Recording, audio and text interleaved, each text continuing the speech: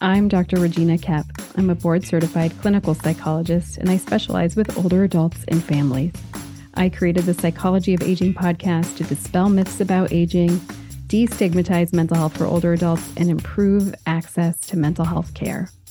Whether you're an older adult, a family member caring for an older adult, or a professional working with older adults, you're in the right place. And one more thing.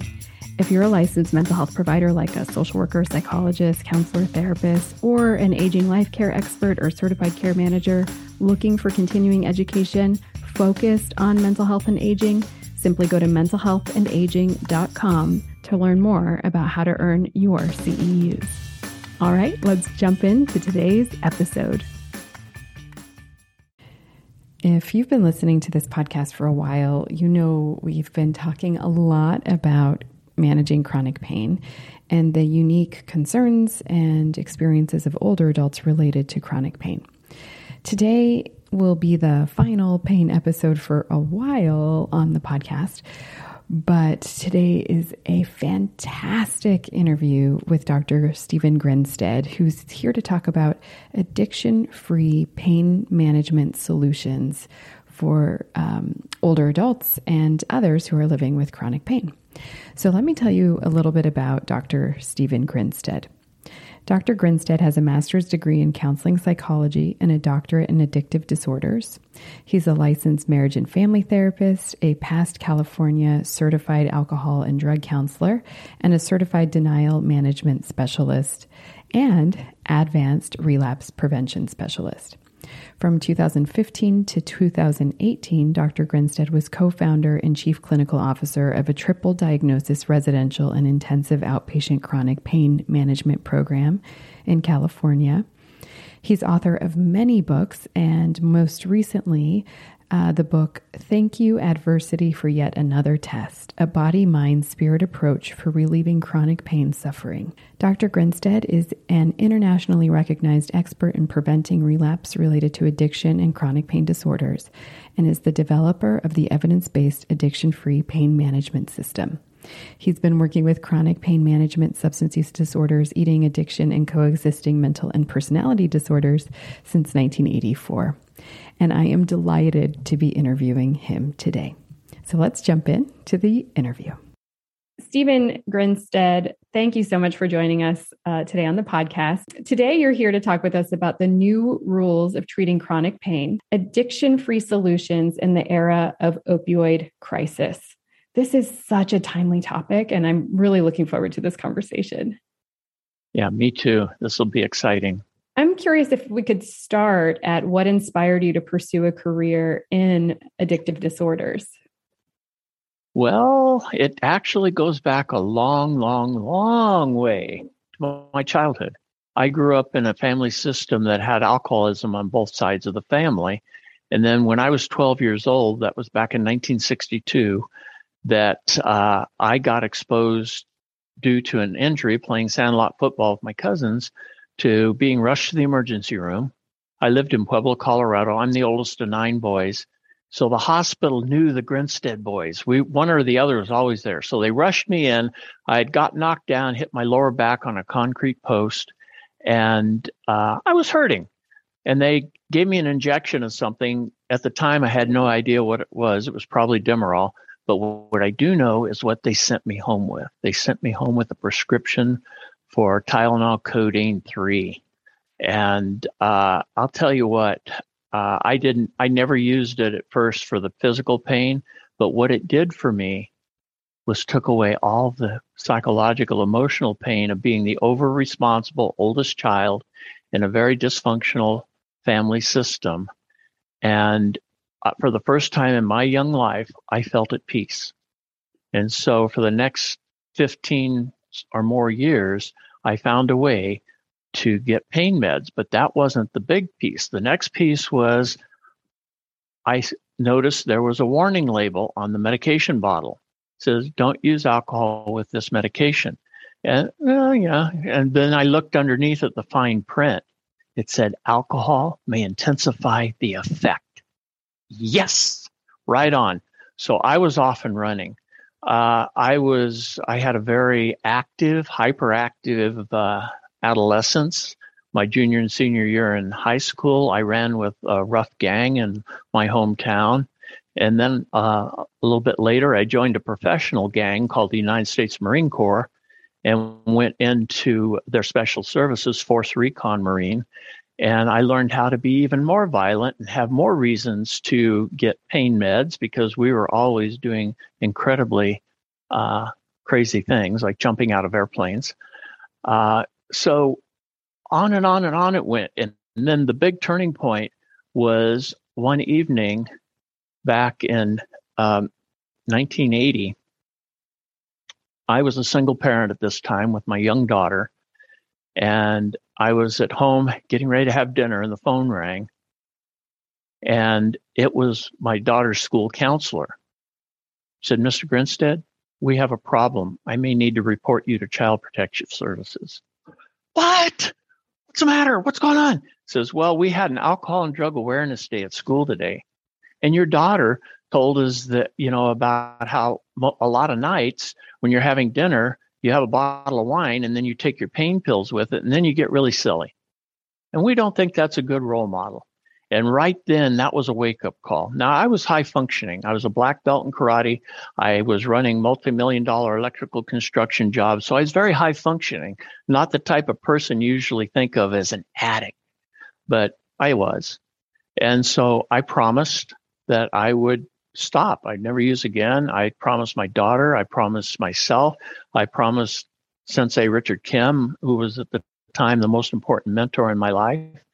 And about a year later, I broke that promise. And it was devastating. And that started me on the journey to recovery and what a year later would have saved my life. Because a year later is where the pain piece kicked in. A year later, I was getting ready to get out of construction and open my own dojo. And in our style, you had to have a second-degree black belt. Now, about 3 months before the test time, I had herniated my disc, L5-S1. It was a minor herniation, and it scared the hell out of me because I did not want to do the old way. So I finally went doctor shopping in a healthy way, and I found an orthopedic surgeon who was willing to do, at that time, 1982, it was a very non-traditional approach. He did give me epidurals, which was great because that allowed me to do physical therapy, hydrotherapy, but he also hooked me up with acupuncture and chiropractic, which was unheard of back then. And my physical therapist, they put me through 2 or 3, and I kept overdoing. And so the last one they put me with was another Marine. And he says, "You're in the medical rehabilitation platoon. Your job is to get better, not keep hurting yourself." And I listened. And that started my journey of going through Voc Rehab. And then I found out I really had good people skills. I was really loved working and helping people. So I was a little bit obsessive compulsive. So I went to UC Santa Cruz and I enrolled in parallel tracks. One was counseling and the other was addiction. And I got certified in both. And then a local hospital hired me because I knew the medical directors. One of them was in recovery also with me, and we knew each other's stories. So they hired me to be the primary therapist for their addiction pain track. So they had an addiction treatment program, and they believed people with chronic pain who got addicted should be treated for both conditions at the same time in the same place. So that started my passion of professionally working with people. That was about 1986. And I really worked hard, studied, learned as much as I could. Then I was exposed to the work of Terry Gorski, my supervisor in 1988. He was one of the first group of therapists that got advanced certified in relapse prevention with Mr. Gorski. And about 3 years later, I decided I needed to have it. And we did not get off to a really good start. This man became my best friend and mentor. But we didn't get off to a good start because he had the audacity the second day of the training come up and say, "Steve, you're in the middle of a relapse. You need to wake up." My first impression was, who the hell does he think he is? But the second was, wow, I better listen. So I wasn't anywhere near even thinking about alcohol or pain pills, but I had stopped good self-care. I had started putting all my energy into the pain patients because our hospital had got bought out by a national chain. And the bottom line went from patient care to making money. And I was working 60, 70, sometimes 80 hours a week for 40 hours pay because my patients needed me. And so he says, that's pretty codependent. And I says, you're right. So I went back and resigned and went back to grad school. So that started that next chapter. And then in the middle 90s, he challenged me with developing a protocol to help people in recovery who relapse with medication and pain issues. And so I developed a system I called addiction-free pain management. Now, a lot of people confuse this because it's not medication-free. Like in the subtitle of this course, it's addiction-free options. It doesn't say medication-free options. But what I do want to talk about today is how to reevaluate the traditional biomedical model for managing chronic pain, because it doesn't work for everybody.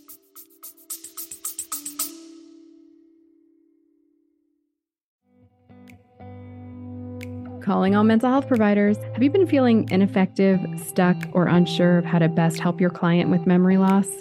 Well, it's not your fault. Most therapists haven't had any training in addressing memory loss or cognitive changes in therapy. But I got something for you. In my free 10-minute video where I walk you through 5 steps for helping your clients presenting with memory loss, you'll learn the difference between memory loss and mental health concerns for older adults and how to help. Get this free training and a bonus workbook that you can start using in your clinic today. Simply go to www.mentalhealthandaging.com/clarity to learn more. That's www.mentalhealthandaging.com/clarity. CLARITY.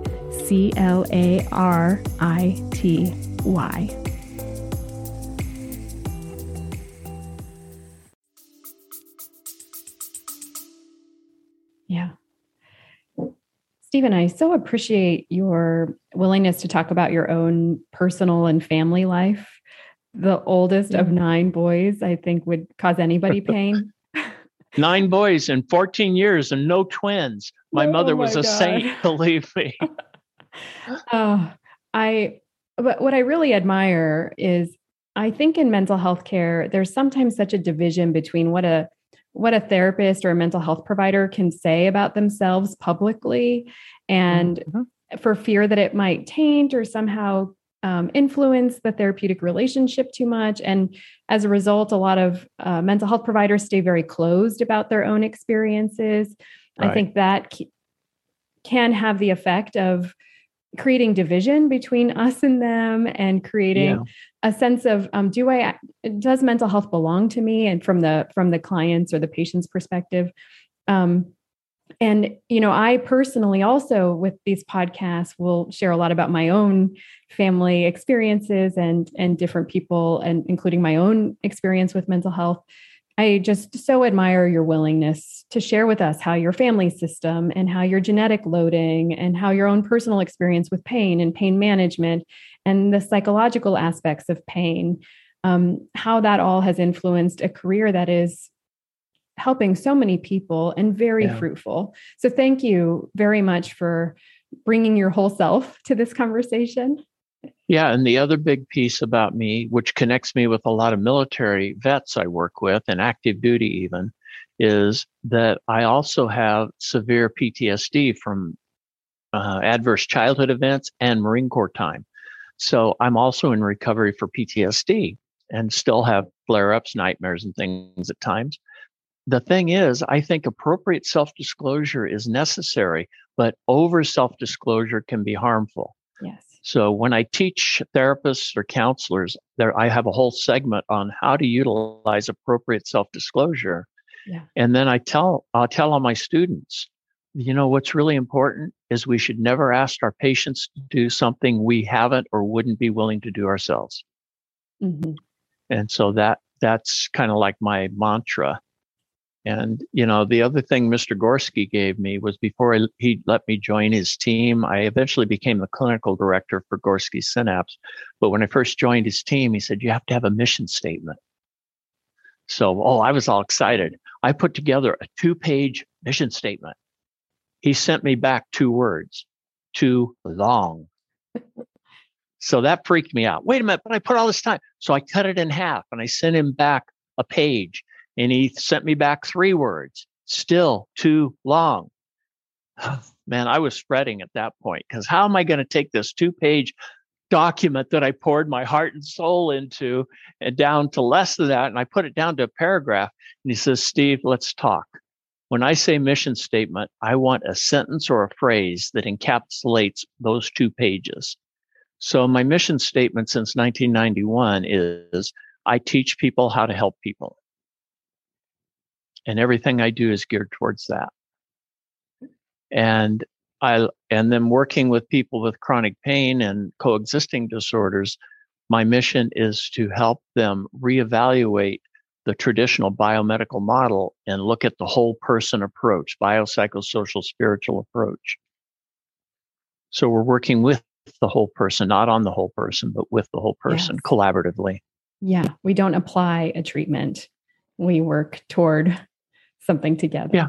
Yeah. And I always tell my patients, I don't have your answers, but I'm a damn good coach and guide. I'll help you find your answers. Yeah. And we explore it together. And it's exciting. It's fun. And it's so humanistic. And it's coming from them. They're more likely to follow through. And sometimes I have to use positive strength-based challenge with people because, with both addiction, mental health, and chronic pain, there's a lot of systemic denial that sabotages. It's a good, healthy psychological defense mechanism, denial, but it gets in the way.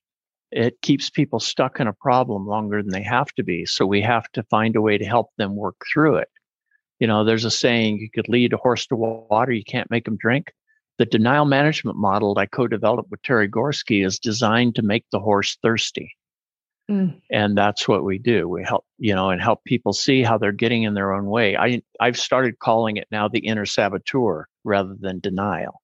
I like to use a lot of metaphors and stories, but the inner saboteur is much more palatable. Is it possible your inner saboteur is getting in your way versus is it possible your denial is getting in your way? What a big difference. Oh, yeah. The other's so confrontational. One is so person-centered. Yeah. I wanted to ask you about the term addictive disorders. I know we have shifted in the field to using substance use disorders, or what's your take on that? I think there's way too much stigma associated with the word addiction. Yeah. When people think addiction, they think of people with heroin, methamphetamine, in the gutter, homeless, and all this. But what they don't get is that it's a substance use disorder. It's a neurobiologic brain disease. And the American Society of Addiction Medicine has said it impacts people biologically, psychologically, socially, and spiritually. They added spiritual, and about 6 years ago, they added the word spiritual. So it impacts the whole person, right? So, and it's like any other chronic illness, and it needs to be looked at the same. And mental health is stigmatized in our society too. Depression, anxiety, PTSD. So all this stigma is getting in the way of people getting good help. And as people age, it gets even worse because then you have the stigma of, oh, you're just old, and it's just ageism. It's just, so there's a lot of stigma attached. Yeah. And for some people, that develops a lot of internal shame, guilt, remorse, and they try to hide it. So they're not willing to be open and honest because they're afraid they're going to be judged. Right. And judged from multiple perspectives, like a moral judgment. Well, you can just, I remember growing up, I got the message about substance use disorders that, well, it's just a choice. People can choose to just stop using or drinking or whatever is happening. And it took time in grad school and exposure to unlearn that message about, it's just a choice, and understand that it is a neurobiological, psychosocial, spiritual condition that's like a medical illness. It is a medical illness. And when I teach students, whether it's medical students or counselors or therapists, I remind them that there's a continuum of developing an addictive disorder, and people that have high genetic risk and high environmental toxicity are much more at risk for quickly going from misuse, abuse, pseudo-addiction to addiction. and that we need to take that into account and not stigmatize it. So, but we also don't want to use this criteria, the ACEs, Adverse Childhood Events instrument. It's a very good instrument, but it's been utilized inappropriately, especially with some of the new artificial intelligence screening instruments. Because if you score several of those ACEs, as well as some other things, it labels you inappropriately because there's no human interaction to check out the rest of the story. Right. We could dive into this all day. I'm just, so let's move. Yeah. Well, I do want to follow up for more than 10 years. Actually, I did a lot of my graduate school training and then worked at the Atlanta VA healthcare system for 10 years and did a lot of training at the Palo Alto VA and worked with the National Center for PTSD for a long time. Oh, I remember those days. Yes, Cupertino, Palo Alto. Yes. That's right. Yeah. I just wanted to say I so exactly know what you're talking about with there are layers of stigma, I think, and shame related to substance use and mental health conditions for various populations. There's stigma and shame for military populations and even era, like what era of service were you in? Were you a Vietnam era? There's another layer of stigma and shame versus the World War II era. There was much more nobility in fighting for. And those folks, they got parades when they came home. We got things thrown at us, spit at, called names after Vietnam. Right. And the quality of warfare was very different. The trauma the levels of trauma were very different. Yeah. And I just so applaud your willingness to talk about that and sort of break down some of those stigma barriers. The other thing, as we were talking about older adults at the VA, for more than 10 years, I worked with older adults. So that included like Vietnam era, Korean War era, World War II era veterans. Yeah. But the other feature about the stigma with mental health and substance use disorders around older adults that I see in my clinical work is the myth that older adults can't change. So that you can't teach an old dog new tricks. Right. And so if we have that belief system and we're working with an older adult who might be struggling with a substance use disorder, we're as mental health providers, we're going to be less likely to help that person bridge to treatment than we would to somebody who we believed could change or had the capacity to change or redemption was available to them. I mean, I really see recovery stories personally as very redemptive. It's quite beautiful to see the arc of the struggle and the redemption and the hard work to get there. I have so much admiration for this process. So I just wanted to throw in those sort of reflections that I had as you were talking about these different populations. Well, one more stigma population I just think we need to put in there is homelessness. Yes, 100%. There's and do you know that what really irritates me the most is a big percentage of the homeless population are veterans, and that really irritates me. Yeah, it's tragic and heartbreaking, unjust, immoral as a society that we would allow that to happen. Yeah, I agree wholeheartedly.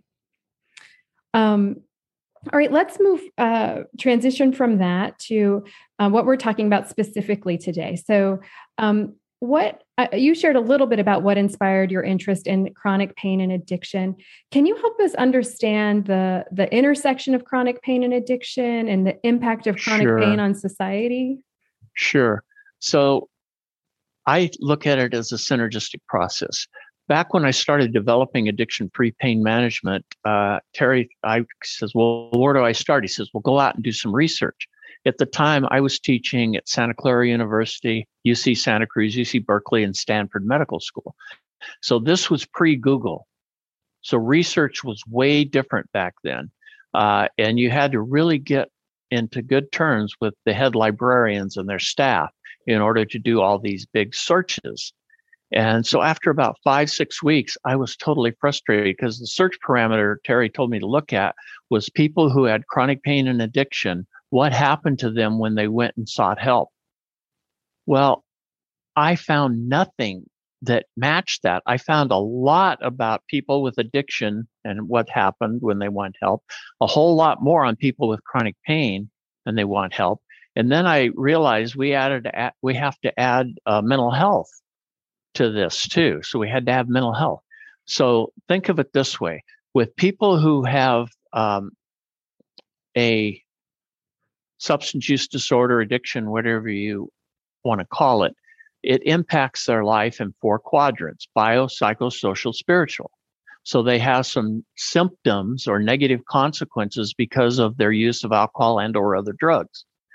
Now, let's say a person with mental health disorder, whether it be anxiety, depression, PTSD, whatever it is, it also impacts those 4 quadrants. Not in identical ways, but parallel ways, similar ways, biologically, psychologically, socially, and spiritually. And then let's talk about people that just have chronic pain. Well, living with chronic pain impacts those 4 areas also. So if I were to draw a Venn diagram, I would have 3 circles. I would have the chronic pain. I would have that overlapped with substance use disorder, and I would have that overlap with mental health. So you would have the Venn diagram. And then in the middle, the circle I would draw was the addiction pain syndrome, the chronic pain syndrome. 1 + 1 + 1 = 4, 5, 6 or more. So there's a synergistic effect. Now, here's what happens when somebody that has a triple diagnosis, addiction, mental health, and chronic pain, if they go see an addiction treatment specialist, they're dealing with 1/3 of the problem. Yeah. If that same person goes to a chronic pain clinic, they're dealing with a different third of the problem. And if they go to a mental health counselor, they're dealing with a different third of the problem. They're getting what's called synergistic treatment, and they're getting one at a time. They're getting one thing addressed at a time.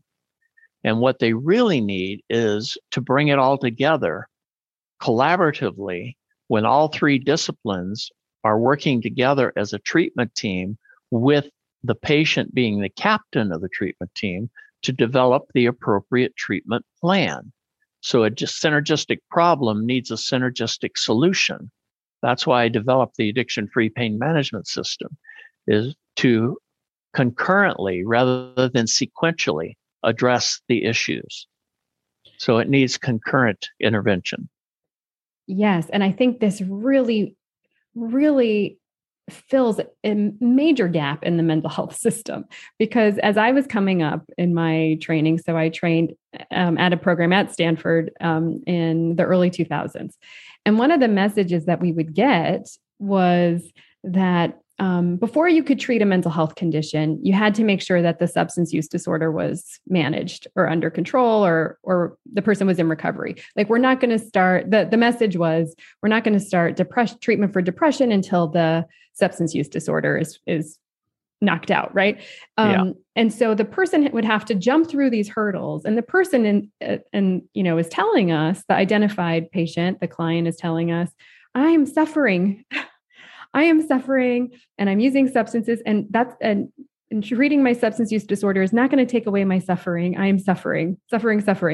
And the mental health system, at least the prominent message I received was, nope, you have to treat substance use first, because I'm not going to treat mental health until that's taken care of.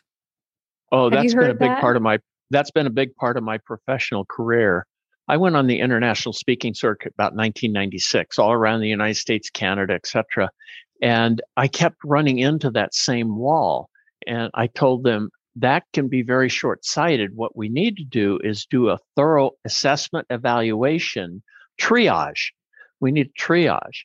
And if you are dealing with somebody with severe depression, what makes depression worse? Substance use. And pain. And what happens if you're experiencing moderate to severe addictive disorder, substance use disorder? It causes more depression. Yes. So doesn't it make sense that we deal with both concurrently? And that was hard for a lot of people to wrap their heads around, because that's not what was being taught in grad schools. I graduated my master's in 1995, my doctorate in 2001, and I had to overcome a lot of stigma and bias. And it was very challenging at times. And when you start, and the other thing that's changed a lot since the mid 90s, when I started doing this, I always incorporated the spiritual into it. And boy, that was taboo at that time. But I'll tell you what, after my presentations, there was always a lot of people that came up and said, thank you. That's been a missing piece. That really, the way you explained that you need to deal biopsychosocial spiritually, you have to deal with the whole person. It just makes so much sense. And it does. But what's happened with chronic pain is we've gone to traditional pills, shots, procedures, and surgeries, the biomedical model. If someone has coexisting disorders, coexisting problems, that model doesn't work real well. 20% of the population is using 80% of the healthcare dollars because it's being delivered inappropriately. And then they blame the patient. Yeah, you're just not getting better. You're in addiction now. Now, you said part of your goal today is to help us reevaluate the traditional biomedical model. So can we take some time to do that? So sure. Yeah, help us understand you're getting into it right now, but help us really understand what the state is of the biomedical model and then how you would like us to reformulate our thinking. Okay, traditionally what happens with people with pain, they first have acute pain, and so they get treated by usually a primary care physician, urgent care, emergency room, etc. And then when it doesn't get better, 3 or 4 or 5 months, then they refer them to a pain management specialist. And they're always, the first approach is, let's see what kind of medication is going to help you not suffer with your pain. And it's better today than it was, believe me. But back in the 90s, the early 2000s, we had bought into and drank the Kool-Aid of Big Pharma that medication was the solution. That's why we have an opioid crisis. It's exactly why we have an opioid crisis. And we have a lot of research that shows chronic pain responds really well to cognitive behavioral interventions, hydrotherapy, physical therapy, chiropractic, acupuncture. We have research on all that. Do you know there is no level 1 research that demonstrates opioids are effective for chronic pain management? There's none. There's no level 1 out there. Because what happens is people exposed to opioids, they don't always, quote, get addicted. But what happens is it starts remodeling the system, and many of them develop what's called opioid-induced hyperalgesia, which is, to put it really simply, is they're hypersensitive to pain signals. And so tolerance builds up. We know that with any of the medications, the opioids especially, and the benzodiazepines, and they usually co-prescribe those. So we're trying to find a medication. And what they're forgetting is my goal with chronic pain management is twofold: improve quality of life and level of functioning. The biomedical model for people with coexisting disorders cannot and will never do that. So the biomedical model needs to take a look at more than the pills, shots, surgeries, procedures. We need to take a look at some other areas in the biological window are very important too that get overlooked. Diet, nutrition, exercise, the triad, good hygiene. There's activity pacing. There's a whole lot of things biologically that need to be addressed. But we're not done because we need to then concurrently be working on the psychological. We need to assess and see, okay, how's the person functioning psychologically? Anxiety and depression are very, very common with people with chronic pain, as is unresolved trauma. That's the people that usually get in trouble and get labeled as addicts, with pain pill addicts, because they're not addressing the mental health symptoms. They're not developing a treatment plan that designs that. And then we have to take a look at the social family component, cultural family social piece. And we need to see what are the person's assets and liabilities in that area. what do they need to be doing socially that's going to help them move out of the problem into the solution.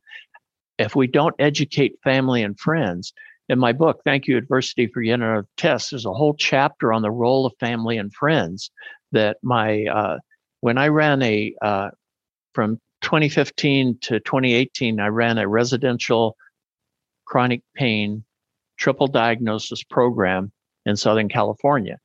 The person I hired for the family program, Dale Ryder, was a licensed clinical social worker, but I had been following her work with family systems for years on how to deal with families that have substance use disorders. So I trained her to add the chronic pain piece.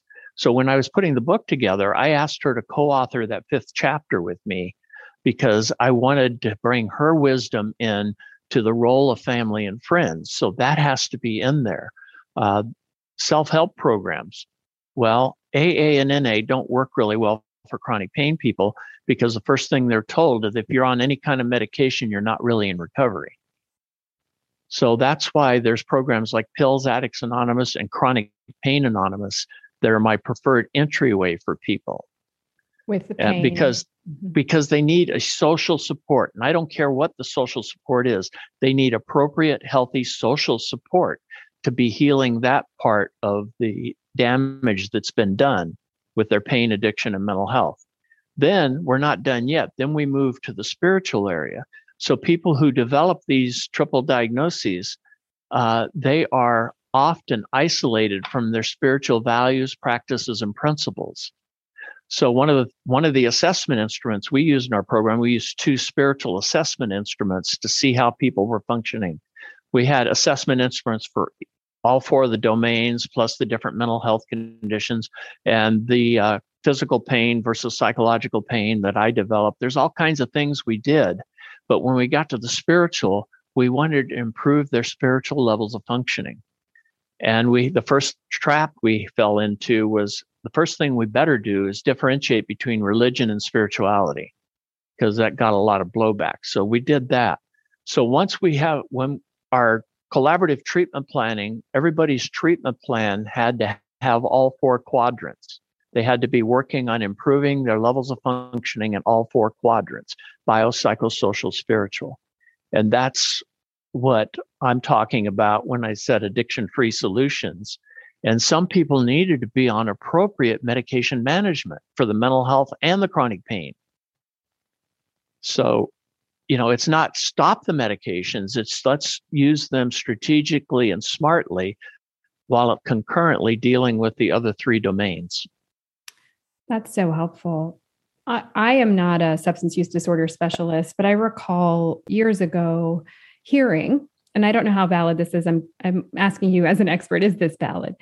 I recall hearing that when a person is in recovery, like if they go into a detox kind of system, an inpatient detox, the more that we can alleviate the withdrawal symptoms and the physiological distress, the better the outcome for recovery. Do you know research on that?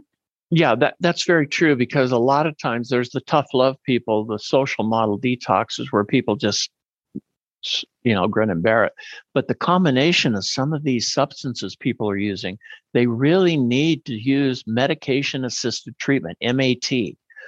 Only about 1/3 of the people that need MAT get it. And it's some people that get it shouldn't be getting it. It's not one size fits all. And here, a resource for you folks would be SAMHSA put together what they call TIP 84, and it was revised in 2018. And it was medication-assisted treatment. And a big part of it talked about not just the 3 medications they authorized, but also the importance of the psychosocial interventions that need to be concurrently delivered with MAT. So yeah, people that have a better taper, detox, whatever you want to call it, it's not. The problem is that the insurance companies have sabotaged this because they're always claiming medical necessity, and we've got into a problem to where medical doctors and healthcare providers are now being driven by people that don't have medical degrees or clinical degrees. They're dictating terms of treatment, and that is just so wrong. because people really sometimes need 3 to 7 days is usually good for a mild substance use disorder detox. Some people need 7 to 14. Some people need up to 21, 31, 41 days of taper or appropriate medication assisted treatment taper transition. It's a transition. But they also need to be working on building their levels of functioning and quality of life in all 4 domains at the same time, so that eventually we take them off the medication-assisted training wheels. As we were preparing for this, you had shared with me that to your point about who's dictating, treatment, and I think you were alluding to that insurance companies are dictating treatment. Longevity, like how much treatment is indicated, how long that treatment can last. We're experiencing that with my 6-year-old right now for a treatment for asthma. So I'm in the mix of it right now for one of my own kids. And as we were preparing, you had shared with me a pretty astounding number that chronic pain costs the insurance company. I think this is back to your 20-80 kind of principle just a minute ago, that 20% of the population is using 80% of healthcare insurance costs. That's correct. Yeah. And you had shared with me a number of like direct costs and lost productivity. I think it was something like $500 billion or something. So in 2011, a report came out that talked about chronic pain was costing the insurance industry over $500 billion, over $500 billion in direct cost and lost productivity. And that at the time was more that was being spent on heart disease, diabetes, and cancer treatments combined. And then it just has continued to get worse to the point to where, like I said, 20% of the people were starting to utilize over 80% of the healthcare dollars. They weren't being treated wisely. They were being treated foolishly. And a lot of people were suffering and dying because they weren't getting the type and levels of treatment they needed. And what we discovered was when you deliver this kind of concurrent, collaborative, biopsychosocial spiritual approach, the outcomes are phenomenal. One of the biggest things that it's now becoming standard to be accredited, you have to be outcome data driven, right? But that's relatively new. But I've been encouraging people to do that since the late 90s. Every time I went in and consulted, helped programs develop a chronic pain track, for example, says you need to have outcome measures. You need to have outcome measures. So in our program, I developed and collaborated with some other psychologists and medical doctors, come up with 13 different pre-post outcome measures. And so every single person that went through, before we delivered any treatment, we would assess them and get what their measures were: anxiety, depression, pain, etc., PTSD, spirituality, family functioning. There was a whole level. And then at 3 weeks, we did it again. We did it again at 3 weeks. So to help better determine whether our original treatment planning was on track or whether we needed to modify it. But we also did it as a way to show the patients how far they've already come in just 3 weeks. Then we did it near the end of treatment, not at the end, but right near the end of treatment, we did it a final time. And that helped us develop their continuing care planning. We can show them, okay, you started here, you got here, now you're here, but you've got more to go. Continuing progress. You just can't rest. So the metaphor I use for people is this healing process, recovery process, whatever you want to call it, is like walking up a down escalator and having a mistaken belief, if I stop, I'm going to stay in place. They stop doing what got them better, and they don't even see that they're going down. The inner saboteur is now in control. And at a full circle moment, because of what you shared about your own recovery process when you were in that prior to going to grad school or going for your doctorate, your supervisor had said, you're in relapse, and you hadn't even, and you hadn't had a drink, and you were on that, you were not doing. I was 10 years in quality recovery, and I was in relapse. Yes, absolutely. Yeah. On that escalator going down. I was going down and didn't even see it. Yeah. Yeah. So back to that full full circle point. You have done such a beautiful job illustrating for us the biopsychosocial spiritual model of understanding pain, substance use, mental health conditions, how they all overlap, and how it requires a holistic treatment, not a one, then one, then one, not a fragmented treatment. Right. Not sequential. Not sequential, yeah. I'm so curious because of that spiritual religious piece. I myself was a skeptic when I was going through grad school. I am much more open to the spiritual piece than I was ever before. And that's because I'm doing my own work to become more open personally. But I appreciate that you distinguish between religion and spirituality. Dr. Lisa Miller at Columbia, I think she has a spiritual and neuropsychology lab. So they actually look at the brain and spirituality and are doing kind of what you're talking about, but also creating a foundational of research to support it as well. And that's helped me in my own skepticism too. For other mental health providers who might be skeptical like me, who might be like, thinking, well, I don't do spiritual counseling. How would I include this? Can you just talk a little bit about that? Well, first of all, there's a great resource. On my website, I have an articles page, and one of the articles is the role of spirituality in chronic pain management. And it gives a good foundation of religion versus spirituality. What are the spiritual values, practices, and principles people need to develop?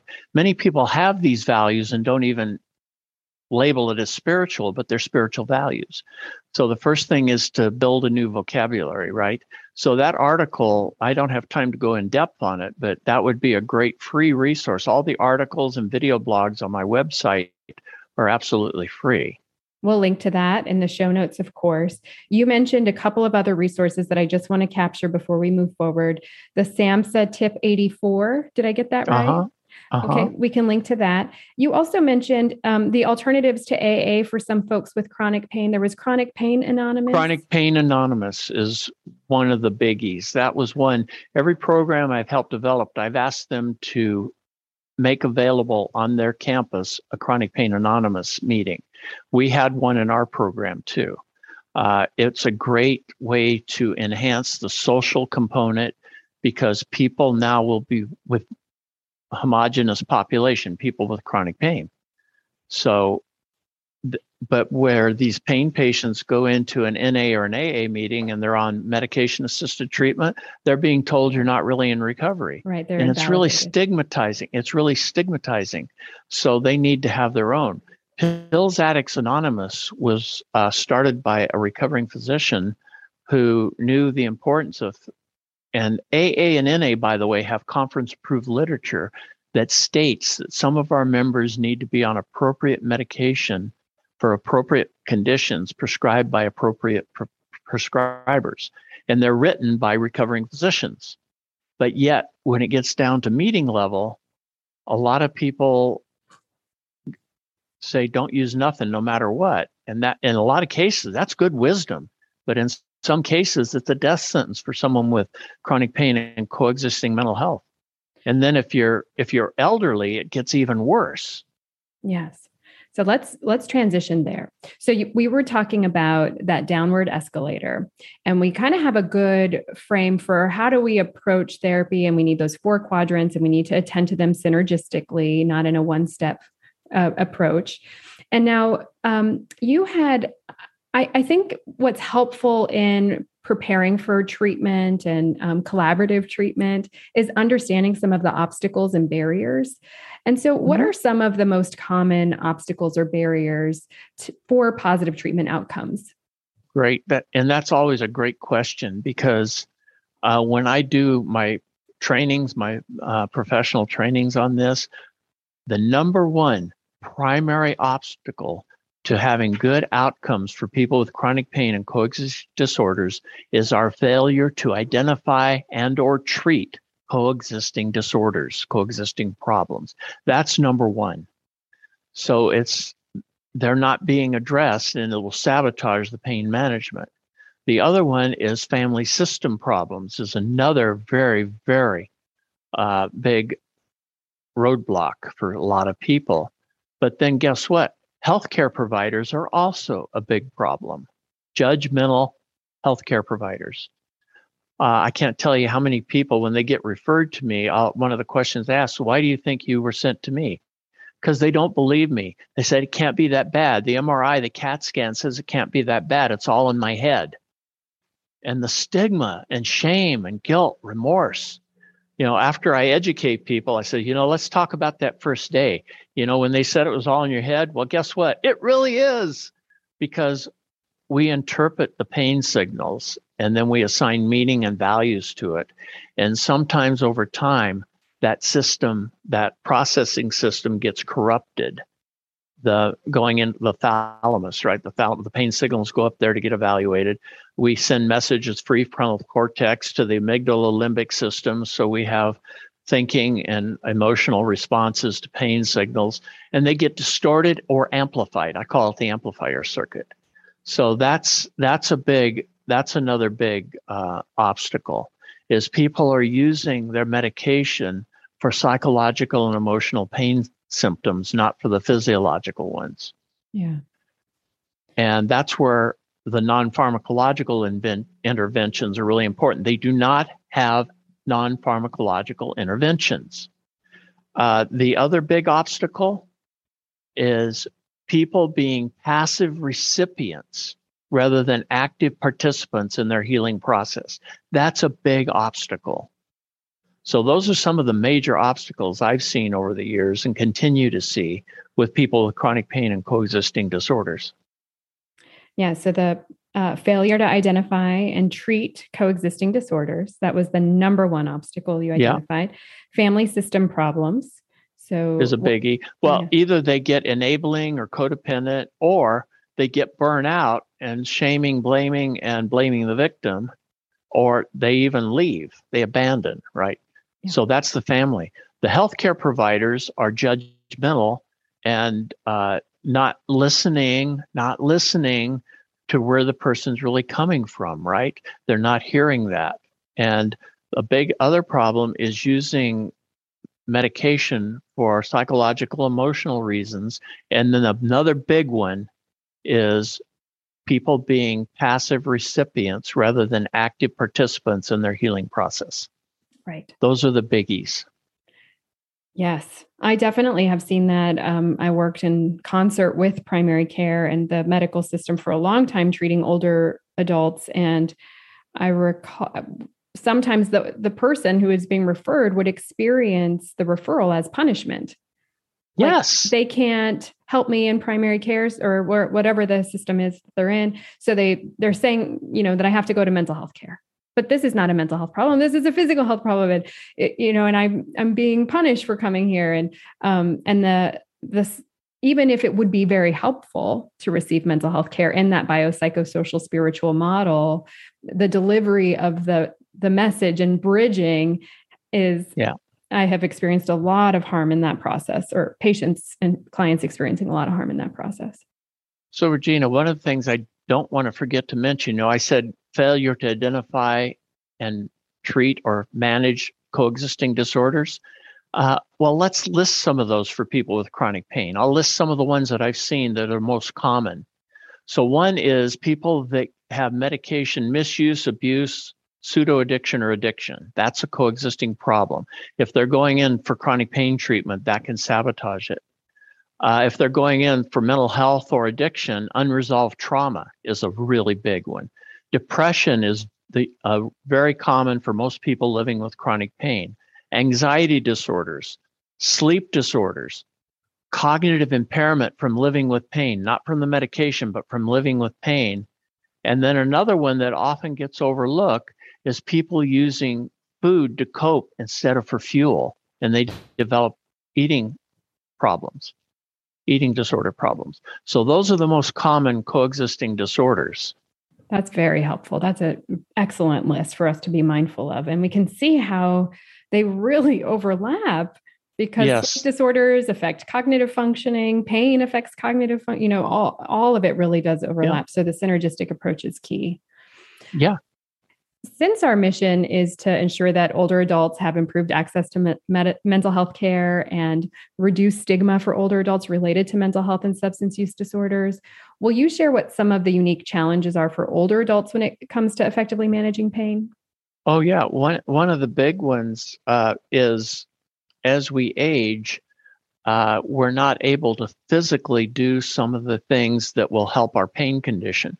Because my premise is flexibility and mobility are my best friends. That's why 4 to 5 days a week I swim 30 to 50 minutes each time. And that's my major um, exercise modality. I also bike and walk. So as we age, though, back before my injury, I was probably running 8 to 10 miles a day and swimming a mile a day to prepare for my black belt test, my second degree black belt test. Well, I can't do that now. So, and as I'm getting older, I'm finding that it's a little bit more challenging getting up in the morning and try to talk myself out of going. And yet, the benefit of that though is yesterday we were getting ready to have a snow. So we still had a bunch of leaves out in the yard. And I wanted to get all those out. And because of my activity pacing of keeping myself in physical good shape, I was able to do that without hurting myself. So as we age, though, activity pacing becomes crucial. So that's a big part. Appropriate activity pacing.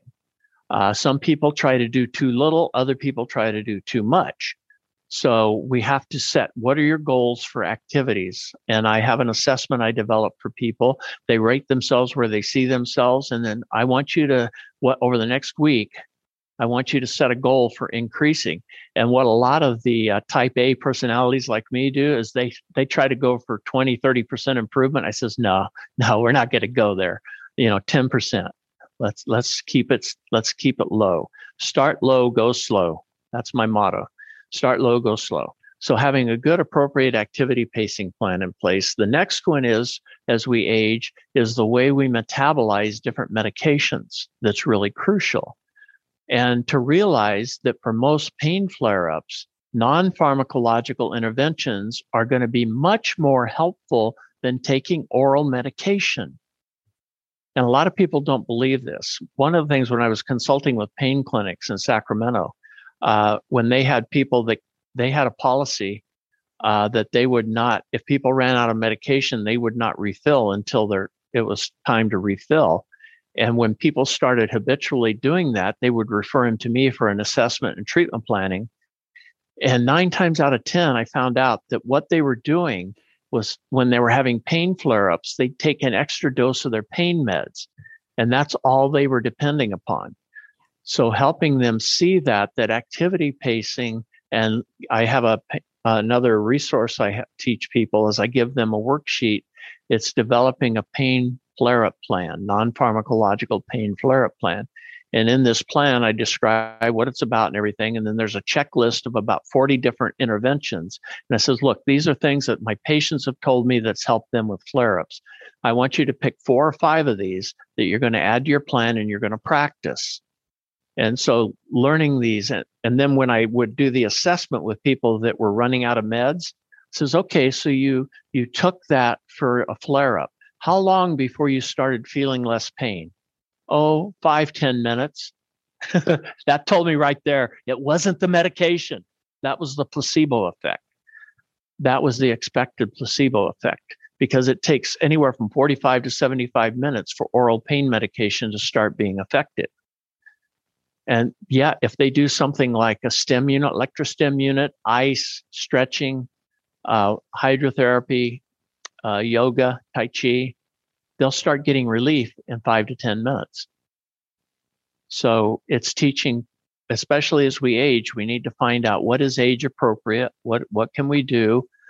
We can't judge ourselves by what other people, like if we go to a class or something, we can't judge ourselves by how other people are performing. No, we have to be working on us. We need to improve our goals, right? Not compare ourselves to other people.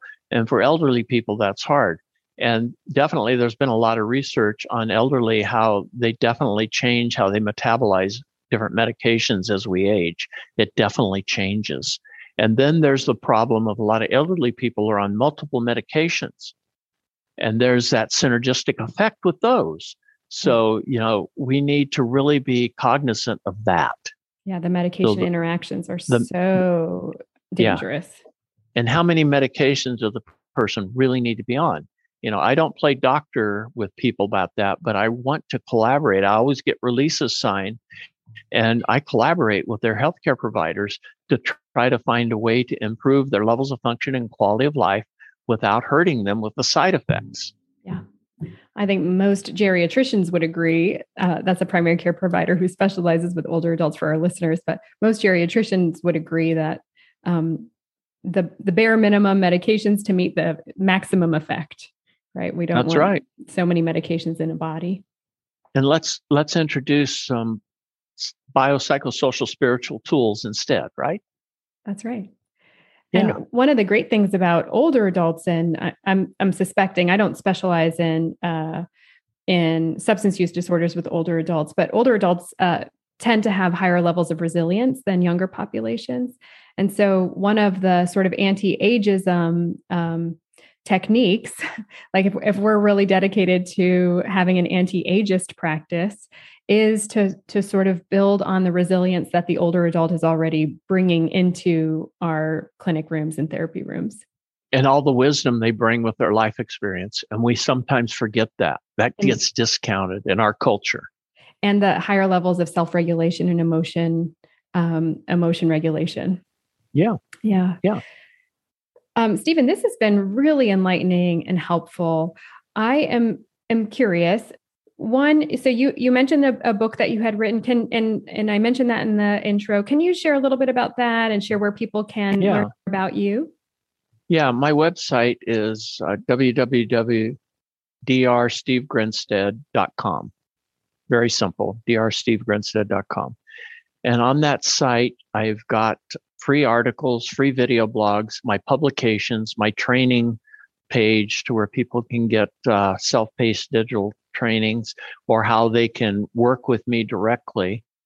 There's on that same page is a way for people that want to do empowerment coaching with me or healthcare professionals that want consultation or training, individualized. So those are some of the things I offer through my website. Of course, I highlight my book, my latest book, number 16, Thank You Adversity for Yet Another Test. Body, Mind, Spirit Approach for Relieving Chronic Pain Suffering is the subtitle. And that one was based on my whole years of experience, plus those 4 years running that residential chronic pain program. And in that, I composited 4 of our pain patients and demonstrated what their pre-outcome measures were, what they did to get to their post-outcome measures, which were, the aggregate was 53% improvement, which, and as you know, in the field, anything over 30% is significant, right? We had 53% for our aggregate. And some people were higher than that. Of course, some people were lower than that. But that's what the book walks through. And there's, like I say, there's a whole chapter for family and friends, because family and friends can sabotage effective recovery for not just for the chronic pain, but for substance use or mental health. So the family needs to have a parallel process. Yes. So what we did was we had a cyber educational program for the family members and then a 3-day personal retreat to where Dale Ryder, my family therapist, would spend 3 full days with them. And it always ended with an equine session with the family and the pain patients. And it was just amazing, some of the healing we got to see. Yeah. And I'm still doing empowerment coaching with a few of them for their continuing care because they need tune-ups periodically. Sure. So go ahead. We'll definitely link to your site and your book in the show notes. I'm curious, for a private practice clinician who maybe has a 60-something-year-old individual come into their office with chronic pain, overuse of opioid meds, and mental health concerns. How would you encourage them to start, and what would you say that it should be their thought process? Okay, well, knowledge is power. That's my premise. But a little knowledge that acts is worth more than all our head knowledge in the world that lays fallow, right? So that's why I put all the resources on my website. They're free. There's also at the bottom of the articles page and the video blog page, there's an archive page for those. So if people want to educate themselves, you can tell by the titles of each of the articles what you're going to get. One of my latest one that's up there now is looking under the surface of chronic pain. What people usually see is pain behaviors, complaining, suffering. But what they don't see is what's going on under the surface, the co-occurring, coexisting problems, and the reason people get in trouble with medication. They don't see that. That's under the iceberg. All they see is the tip of the iceberg. And that's actually the visual I use with that article is an iceberg. Yeah. So clinician deepening her understanding or their understanding of the pain experience, that what you might be seeing in the clinic room is the tip of the iceberg, to look deeper. You're just seeing the tip of the iceberg. You need to dive deeper. You need to do a deeper dive. And one of the most important things to do is to identify and manage the psychological, emotional symptoms of the pain. And, that's something that an instrument I've developed. I started working on it in the late 80s and I continued fine tuning it up. And I think the last version was finalized in 2019. But it's got 27 items of physical symptoms and 27 items of psychological, emotional symptoms. And if people are interested in having a free copy of that, they can email me. My email is drgrinstead@yahoo.com, because that's what I believe is that's one of the things I do at every first session with people. I want to help them differentiate between the physical and the psychological, emotional. I don't share the results of that until after I do some education all about pain. I guess so. If people are interested, you can email Dr. Grinstead and get that measure. Well, Dr. Grinstead, thank you tremendously for this wealth of information and just a really enjoyable conversation that was easy to digest and really validating of the human experience. Please stop the sequential treatment and use concurrent collaborative treatment with the patient being the captain of the team. Bravo. I think that's a perfect place to end. Thank you. Thank you so much. That's all for today. Just a reminder, if you're a licensed mental health provider looking for continuing education focused on mental health and aging, simply go to mentalhealthandaging.com to learn more about how to earn your CEUs. Calling all mental health providers. Have you been feeling ineffective, stuck, or unsure of how to best help your client with memory loss? Well, it's not your fault. Most therapists haven't had any training in addressing memory loss or cognitive changes in therapy. But I got something for you. In my free 10-minute video where I walk you through 5 steps for helping your clients presenting with memory loss, you'll learn the difference between memory loss and mental health concerns for older adults and how to help. Get this free training and a bonus workbook that you can start using in your clinic today. Simply go to www.mentalhealthandaging.com/clarity to learn more. That's www.mentalhealthandaging.com/clarity. CLARITY.